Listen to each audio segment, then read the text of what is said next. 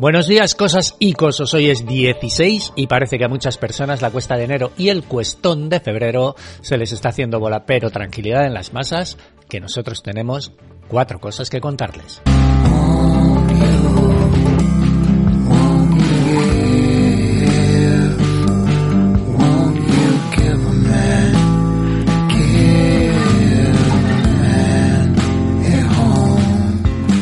Cuando una compañía hace las cosas bien, también hay que reconocer lo que di antes. IKEA está yendo más allá que cualquier otra empresa en su defensa de la Pachamama. Su objetivo no es solo ser neutral en emisiones de carbono, sino positiva, es decir, reducir más de las que emite, y el plazo es más ambicioso todavía. Antes de 2030, para conseguirlo, están cambiando todo, pero quizá lo principal sea convertirse en un negocio circular en el que los productos no solo duran más, sino que tienen segundas y terceras vidas. IKEA utiliza madera en 6 de cada 10 productos. El año pasado utilizó suficiente como para llenar 18 veces el Empire State. Por eso, la compañía está apostando por bosques sostenibles. En fin, que lo están haciendo todo bien. Y otras que solo venden unos y ceros no son capaces de hacerlo. Por lo menos, hoy le damos una alegría a la Pachamama, que ya era hora.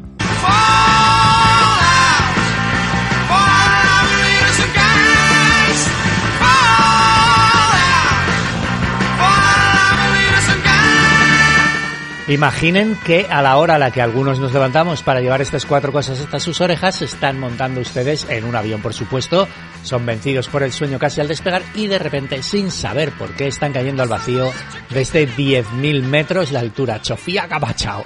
Hay una opción de sobrevivir. Todos son buenas noticias hoy.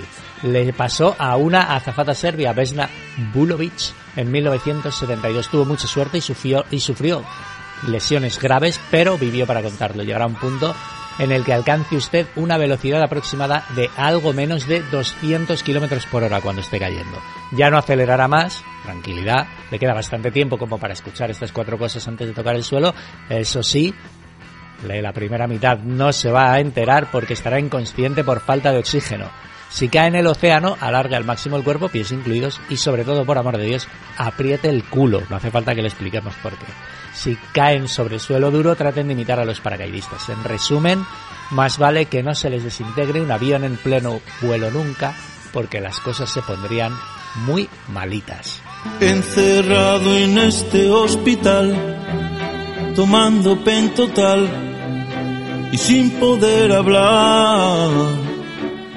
Una cosa es invertir en hospitales y otra muy diferente es especular con ellos, ganar $643 millones en dividendos y abandonarlos con una deuda de 1.300 millones. Por eso, el estado de Rhode Island ha dicho que de qué vas. Los culpables de la jugada son, no podía ser de otra manera, un malvado fondo de inversión denominado Leonard Green & Partners y el CEO de la propia cadena de hospitales, Sam Lee. La jugada era el chollo. El fondo de inversión recibía $12 millones, aparte de los ya mencionados dividendos durante años, y Lee se quedaba con el total del accionariado y la deuda, pero el dinero sale de la propia compañía, no del bolsillo de los ejecutivos, así cualquiera. Literalmente jugar al Monopoly. Menos mal que ni la plantilla ni los jueces de Rhode Island están por la labor de permitirlo. Veremos en qué acaba.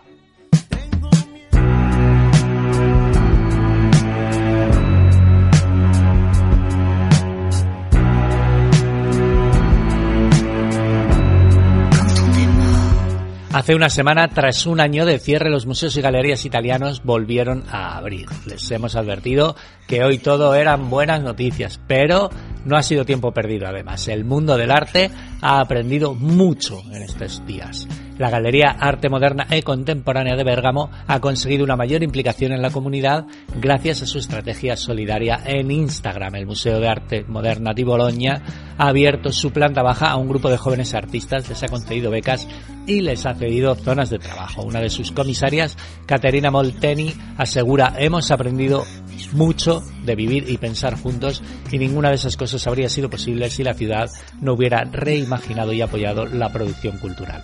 Ya saben, la colaboración es lo que tiene.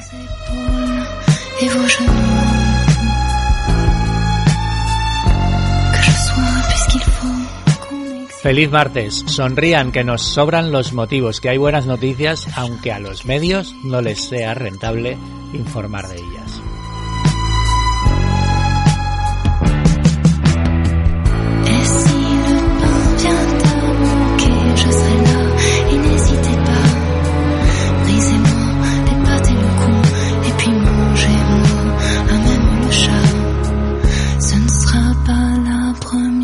fois.